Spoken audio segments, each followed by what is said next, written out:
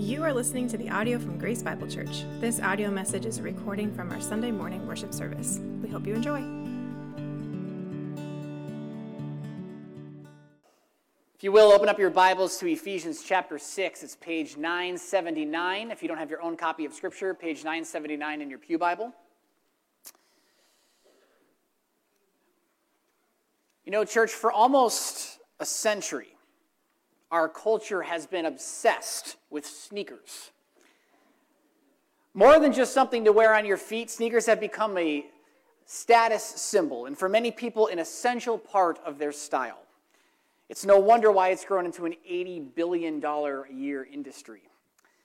Now, I've personally never been obsessed with sneakers, but I will admit that growing up, there were certain sneakers that were on my, let's just call it my must-have list. Now, it doesn't mean that I had them, but they were on my list nonetheless. For example, the Reebok Pump. How many of you guys remember the Reebok Pump?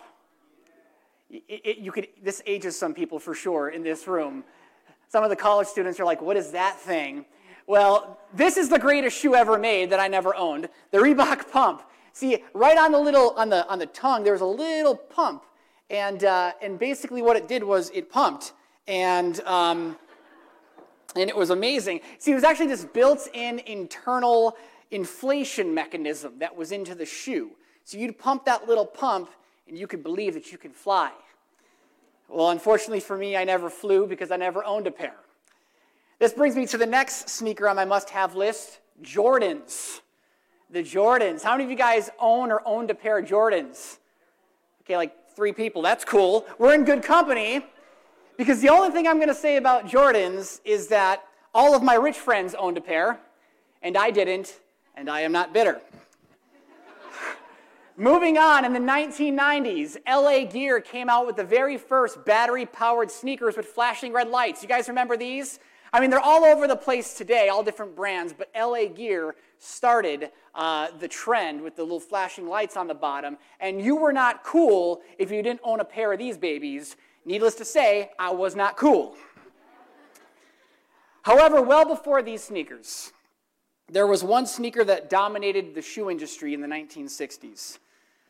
One sneaker that lay dormant for years, but was reintroduced in the 1990s, when a whole new generation witnessed a young baseball player named Benny Rodriguez put them on and outrun a dog referred to as the Beast. One sneaker that was scientifically proven to make you run faster and jump higher, the PF Flyer. And church, I'm happy to say that of all the sneakers mentioned today, I own, and I'm currently wearing, my own pair of PF Flyers. See, you better be careful this morning because I'm going to be running fast, I'm going to be jumping high with today's sermon. That's as cool as I get, folks, the PF Flyers. You know, our culture's obsession with sneakers is obviously way out of hand, like way out of hand. However, that's not to say what we wear on our feet is unimportant. In fact, quite the opposite is true. Friends, we spend a considerable amount of time each day standing on our feet. And so therefore, we'd be wise to wear shoes that provide good comfort and support and stability. Otherwise, we're going to end up in a lot of pain. Well, in many ways, the same is true when it comes to our spiritual lives. You see, each day presents itself with a new set of spiritual battles that we must face. Battles that require us to stand firm.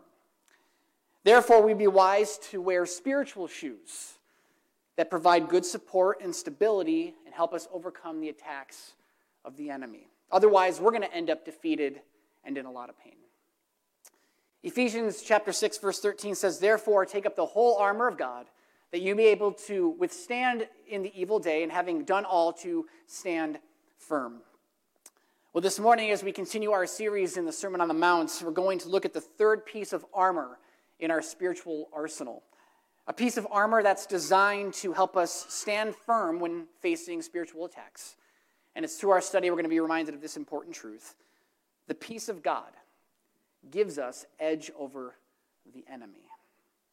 I mean, even that last song that we sang, I don't know about you, brought peace to my soul. Even before I'm coming to preach this morning, there's something about reminding ourselves of the truth of Scripture and the peace that God gives to us, which gives us edge over the enemy. And so we're going to unpack that a little bit this morning. So let me just pray, ask God's blessing on our time in his word, and then we'll begin our study. Heavenly Father, I want to thank you for this morning, for the opportunity to jump into your word and continue this amazing series. And Lord, I pray today that I would get out of the way of your Holy Spirit, that I would not quench the Holy Spirit's work as I speak. Lord, that as we listen to your word, that none of us here would quench your Holy Spirit, that we would receive what it is you would have us receive today and leave here closer to Jesus than when we arrived, and more equipped for battle as well. We ask this in Christ's name. Amen. You know, church, one of the reasons why we chose to do a sermon series on the armor of God is primarily based on our last sermon series in the Sermon on the Mount. You see, each week the Sermon on the Mount provided us with new principles and practices for godly living. And as we prayerfully considered what to do next, we recognized that, man, those who choose to engage in godly living will inevitably face spiritual attack. 2 Timothy 3:12 says, "Indeed, all who desire to live a godly life in Christ Jesus will be persecuted." You see, if the enemy cannot take away a believer's soul, then he's going to use everything at his disposal to break a believer's spirit and take away their effectiveness. Dr. Tony Evans noted, he said, Satan can't keep you out of heaven, so he tries to make you experience hell on earth. And it's for this reason that we decided to teach through the armor of God. Because the armor of God provides everything that we need to combat the enemy and live victorious, God-honoring lives. However, just like any other piece of armor, it's only effective if we put it on and use it. And so before jumping into the next piece of spiritual armor, for context purposes, let's once again read through the entire passage in Ephesians 6, and then we'll break it down. Ephesians chapter 6, starting in verse 10. Follow along with me in your copy of Scripture. "Finally, be strong in the Lord and in the strength of his might. Put on the whole armor of God that you may be able to stand against the schemes of the devil. For we do not wrestle against flesh and blood, but against the rulers, against the authorities, against the cosmic powers over this present darkness, against the spiritual forces of evil in the heavenly places. Therefore, take up the whole armor of God, that you may be able to withstand in the evil day, and having done all, to stand firm. Stand therefore, having fastened on the belt of truth, and having put on the breastplate of righteousness, and as shoes for your feet, having put on the readiness given by the gospel of peace. In all circumstances, take up the shield of faith, with which you can extinguish all the flaming darts of the evil one. And take the helmet of salvation and the sword of the Spirit, which is the word of God, praying at all times in the Spirit with all prayer and supplication. To that end, keep alert with all perseverance, making supplication for all the saints." Now, church, as most of you know, the term spoiler has become more and more prevalent in our entertainment-driven society. You see, a spoiler is basically a description of a TV show or movie that reveals key details of the plot and that a potential consumer was not intended to know beforehand. This includes the climax, the ending, any special surprises along the way. Most recently, if you didn't see the new Spider-Man movie, the whole thing was avoid the spoilers because there's a lot of big surprises. When a big blockbuster movie comes out, they want you to avoid the spoilers. And so you see more and more headlines online with, spoilers ahead or spoiler warning. They kind of warn you in advance if you're going to read an article. Now, I don't know about you, but every once in a while, I like to read the spoilers because I want to know what's going to happen before I get there. Because you know what? Life is stressful enough. And so if I know in advance that the good guy wins in the end, I'm much less stressed when I see the good guy getting into trouble in the middle. You see, knowing the final outcome makes all the difference in how we respond to trouble. If you're a 49ers fan, if you just knew what was going to happen at 11 o'clock last night, you wouldn't have stressed out the whole time, right? If you're a Packers fan, eek. But church, this is especially true when it comes to facing trouble brought on by spiritual battles. You see, the Bible teaches that spiritual warfare is inevitable. However, the Bible also spoils how the war is going to end. Romans chapter 8, verses 35 and 37, it reads this: "Can anything separate us from Christ's love? Does it mean that he no longer loves us if we have trouble or calamity, which we will, or are persecuted, or hungry, or destitute, or in danger, or threatened with death?" In verse 37, "No, despite all these things, overwhelming victory is ours through Christ." Spoiler alert, overwhelming victory. Some other translations say we are more than conquerors through Christ who loved us. You see, despite the inevitable troubles that we're going to face, and despite the many battles that we will fight, we already know the final outcome. The good guy wins in the end. Overwhelming victory is ours. Therefore, knowing this truth, we should respond to trouble by following God's orders and trusting him to give us the victory. In fact, that's what putting on the armor of God is all about. And so this morning, we're going to study that third piece of armor of God. It's called the shoes of peace. And in doing so, we're going to learn 3 ways that God's peace gives us victory over the enemy. You ready? He is. Let's begin. Number 1, God's peace provides readiness for battle. God's peace provides readiness for battle. Look again at verse 15. Paul wrote, "And as shoes for your feet, having put on the readiness given by the gospel of peace." In 2010, Oklahoma State receiver Des Bryant had his pro day workout in front of several high-profile spectators. However, he forgot to bring his most important asset for the day, his cleats. It was reported that he ended up wearing a pair of brand new shoes which had not been properly broken in.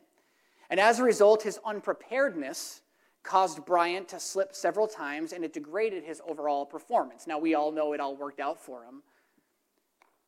But still, football cleats are designed for premium traction and stability.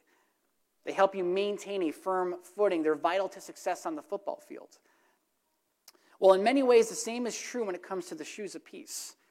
They're designed to give you and I spiritual traction and stability and help us maintain a firm footing that's vital to success on the battlefield. You see, in Paul's day, many ancient battles were fought hand to hand and foot to foot. So having firm footing was critical to victory. In fact, even the best soldier knew that regardless of what armor he was wearing, if he lost his footing, the enemy would destroy him. And so that's why a Roman soldier's shoes were custom designed to have excellent traction. You see, having thick nails cut into the soles of the shoes, a Roman soldier was able to stand ready and secure when the enemy attacked. He wasn't going anywhere. So when Paul used this phrase, "put on the readiness given by the gospel of peace," it's a call for you and I to prepare ourselves for battle by having our feet firmly planted into the ground, so that when the enemy attacks, we can absorb or even avoid his blows. And this, of course, begs the question, what exactly is the gospel of peace? That's all great words, but what does that actually mean? What does that look like? What gives us traction and provides us readiness in the midst of battle? Well, I'm going to explain that, so thank you for asking. So, first and foremost, the gospel of peace is primarily a reference to the peace that we have with God at the moment of salvation. You see, to have peace with God means that you've been reconciled with him. In other words, your sin no longer separates you from him. Let me show you what Romans 5, 1 and 2 says. It says, "Therefore, since we have been made right with God, or right in God's sight by faith, we have peace with God because of what Jesus Christ, our Lord, has done for us."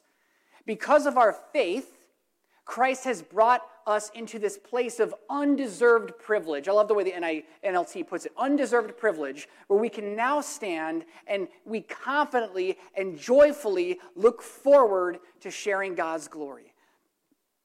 You see, the moment when someone admits they're a sinner and repents of their sin and receives Jesus as their Savior, they have made peace with God. And in doing so, they're given the gift of eternal life, and they can rejoice in knowing that one day they're going to go to heaven when they die. Friends, this is a critical gospel truth to cling to when we're facing attacks of the enemy. You see, we talked about this a little bit last week, no matter how hard Satan pushes, no matter how hard he accuses us, if you're a believer in Jesus, then you have the blessed assurance that the enemy can do nothing to take away your peace with God. He can do nothing to take away your salvation. And so, church, this truth in and of itself should give us enough traction and stability when the enemy strikes.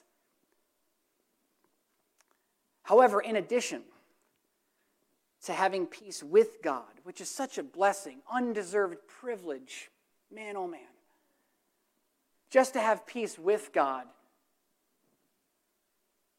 is amazing in and of itself. But in addition to that, there's also this special peace that believers receive from God that provides readiness when facing life's many battles. Look at John 14:27. This is Jesus.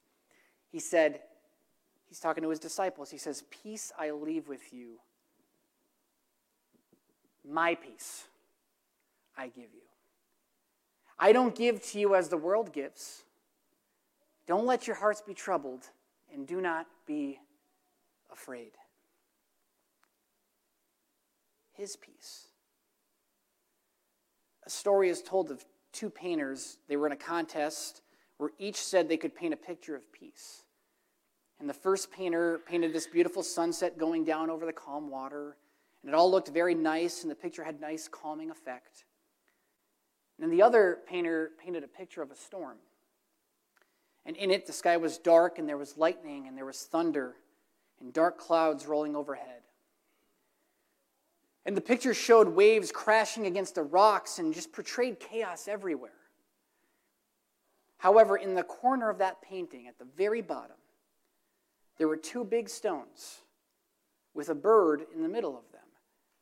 And the bird was singing. Church, this is the type of supernatural peace that God provides for us. A peace that provides this calm assurance of his presence even in the midst of calamity. A peace that enables us to be still and know that he is God, even as the arrows of the enemy are being shot our way. A peace that does not fluctuate even when outside influences or circumstances are desperate or dire. A peace where God's calm overrules our concerns. How many of you want that kind of peace? Say serenity now. I made you say that. Oh, but church, wouldn't that be a blessing? And it's like, I question it, like I talk about it as if it's unattainable or something, right?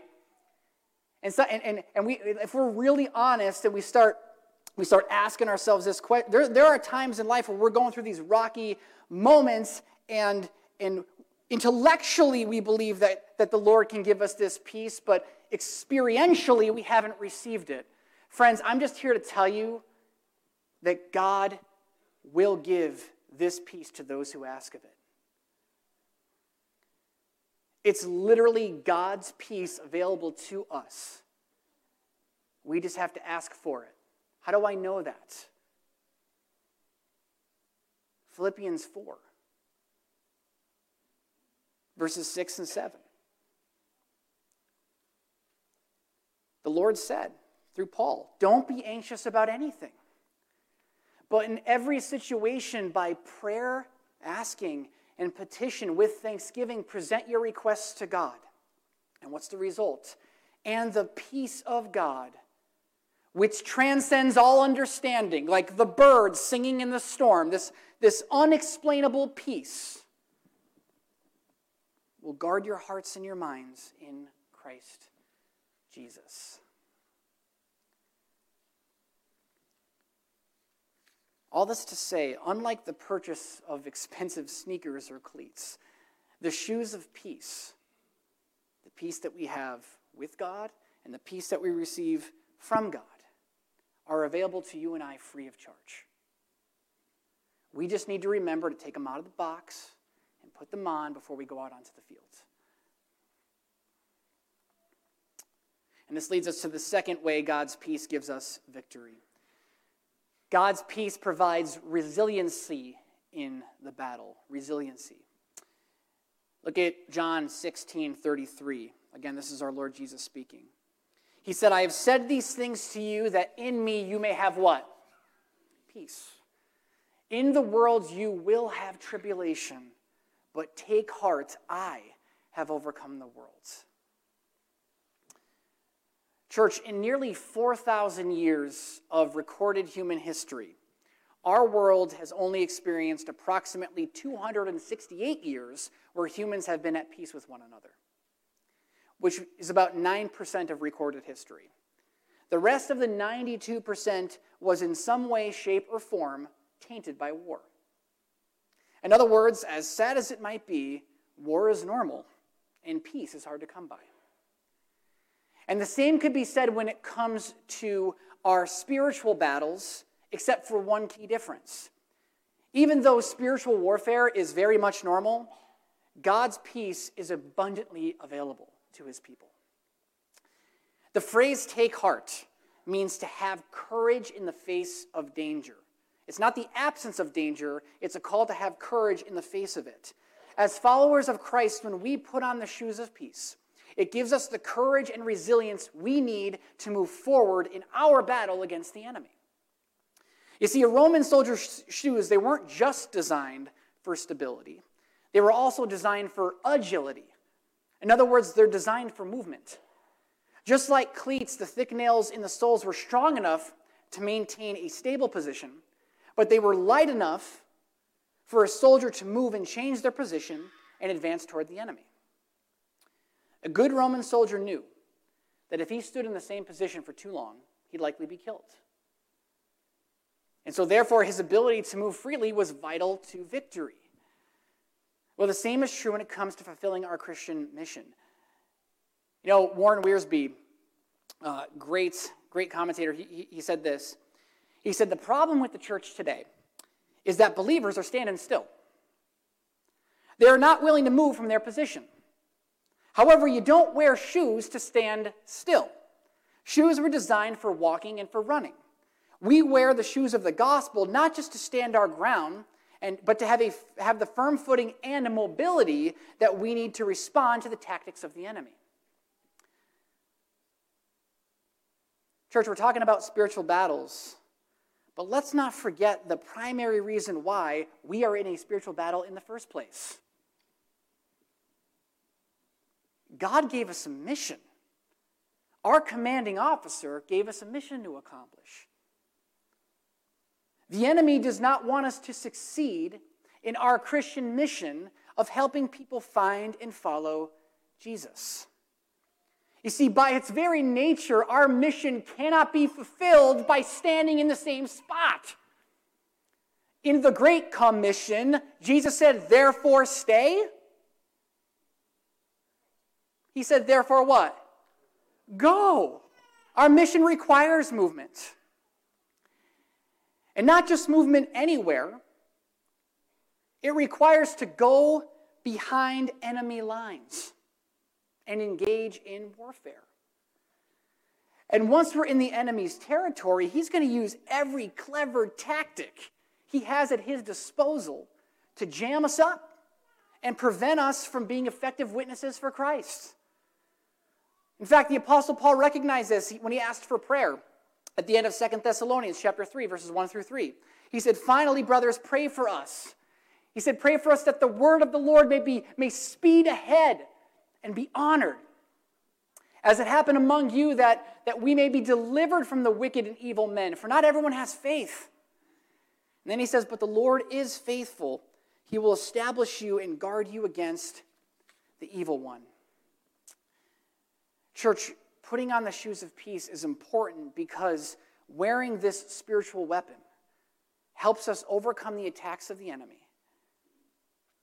And it keeps us resilient and unwavering in our mission of reaching people with the gospel. Simply put, if we don't wear these shoes, we're not going to make it very far on the battlefields. And this leads us to the third way God's peace gives us victory. God's peace provides reassurance through the battle. Reassurance. Look at Romans 16:20. Read this with me. The God of peace will soon crush Satan under your feet. The grace of our Lord Jesus Christ be with you. Church, a story is told of a father who was trying to teach his son about perseverance and the importance of not quitting. And so he said, son, you got to hang in there and you can't quit. Look at Abraham Lincoln. He did not quit. Look at Thomas Edison. He did not quit. Look at Winston Churchill. He did not quit. Then he said, look at Elmo McCringle. And the son said, wait a minute, Dad, who is Elmo McCringle? And the father said, see, he quit. Church, when the going gets tough, where there seems to be no hope, people often throw in the towel way too soon. Let me encourage you. If you're in the midst of a spiritual battle today,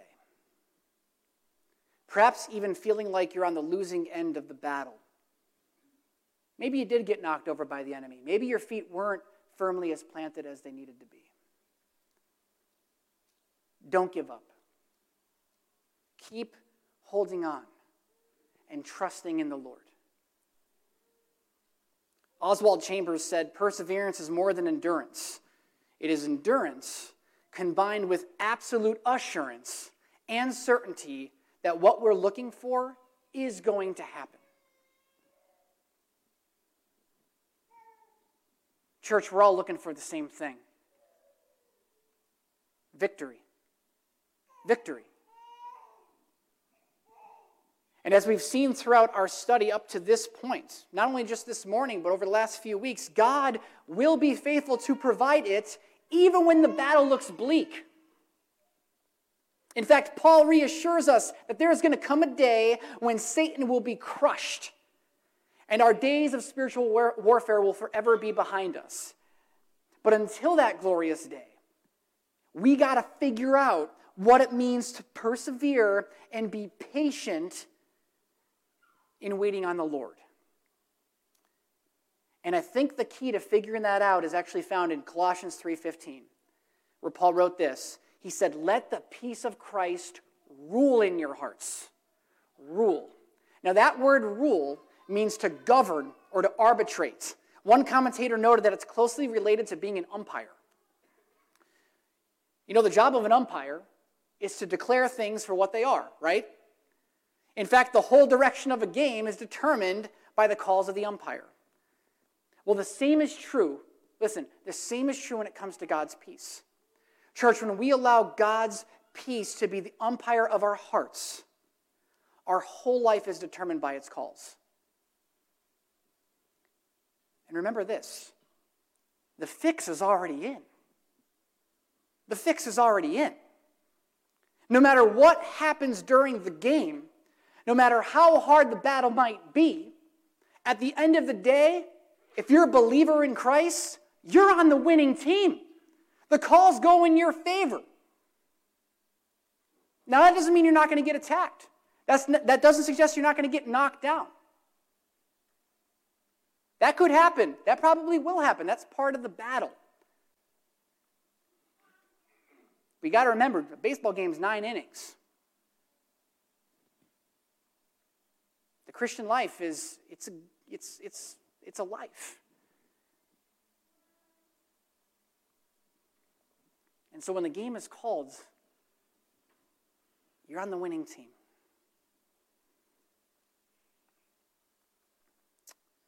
So let me encourage you this morning to let the peace of Christ rule in your hearts today and keep marching on toward victory. The words of the treasured hymn come to mind. Onward, Christian soldiers, marching as to war, with the cross of Jesus going on before. Christ, the royal master, leads against the foe. Forward into battle, see his banners go. At the sign of triumph, Satan's host doth flee. And then Christian soldiers on to victory. Hell's foundations quiver at the shout of praise. Brothers, lift your voices. loud your anthems raise. Friends, if you need God's peace today, if you need to claim that victory, then I want to encourage you to claim it and to ask the Lord. And whatever it is that you're wrestling with, whatever battle it is that you might be facing, that's why we're here. To bear each other's burdens and to encourage each other and to, most importantly, get right with God, realign our lives back to where God wants us to be. And so if you've got this just overwhelming sense of anxiety or lack of peace, the Lord says, bring it to me. Don't be anxious about anything. Come to me. Jesus said, come to me, you who are weary and heavy laden, and I will give you rest. Ask the Lord. Give it over to him this morning. Ask for his peace, and he will give it to you because he stands by his word. And this leads us back to today's truth to remember: the peace of God gives us edge over the enemy. And so we need to have his peace rule our hearts. Now, as I close, it's important to remember you cannot experience the peace of God unless you've made peace with God. We talked about that earlier on, peace with God. In other words, you need to make sure that you're saved. The Bible teaches that God took the initiative in pursuing peace with us. It's not us pursuing peace with him really initially, it's him pursuing peace with us. He took the initiative by becoming a man in Jesus, living a perfect life and dying on the cross, taking the punishment for your sins and mine upon himself. 3 days later, Jesus rose from the dead. We sang about that. And in doing so, he provided the only way for you and me to make peace with him, to be saved and to receive eternal life. So friend, if you haven't made peace with God, then as it stands right now, you certainly cannot receive the peace of God or receive peace from God for your battles. But worse than that, you're not saved. And you're going to go to hell when you die. And you'll have an eternity of anxiety. Never-ending anxiety. But let me tell you, all that can change this morning for you. You can make peace with God and have assurance of eternal life by acknowledging that you're a sinner, by repenting of your sin, which means changing your mind or direction, and believing in the Lord Jesus Christ for your salvation. John 3:36 says, whoever believes in the Son has eternal life. There's nothing on planet Earth that's going to give you more peace than knowing you have eternal life. Nothing.